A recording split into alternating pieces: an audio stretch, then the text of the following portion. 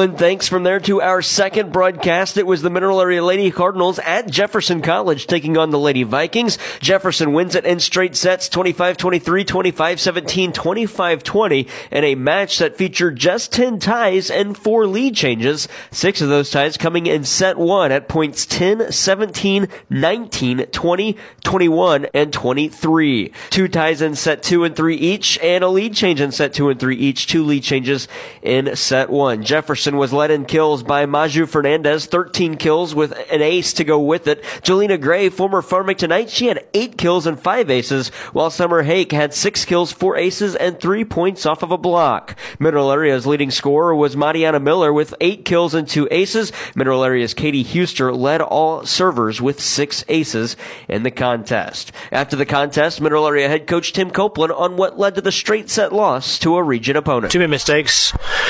Like we figured out we had 22 or 23 points that we gave away in 3 games. So that's the whole game you gave away.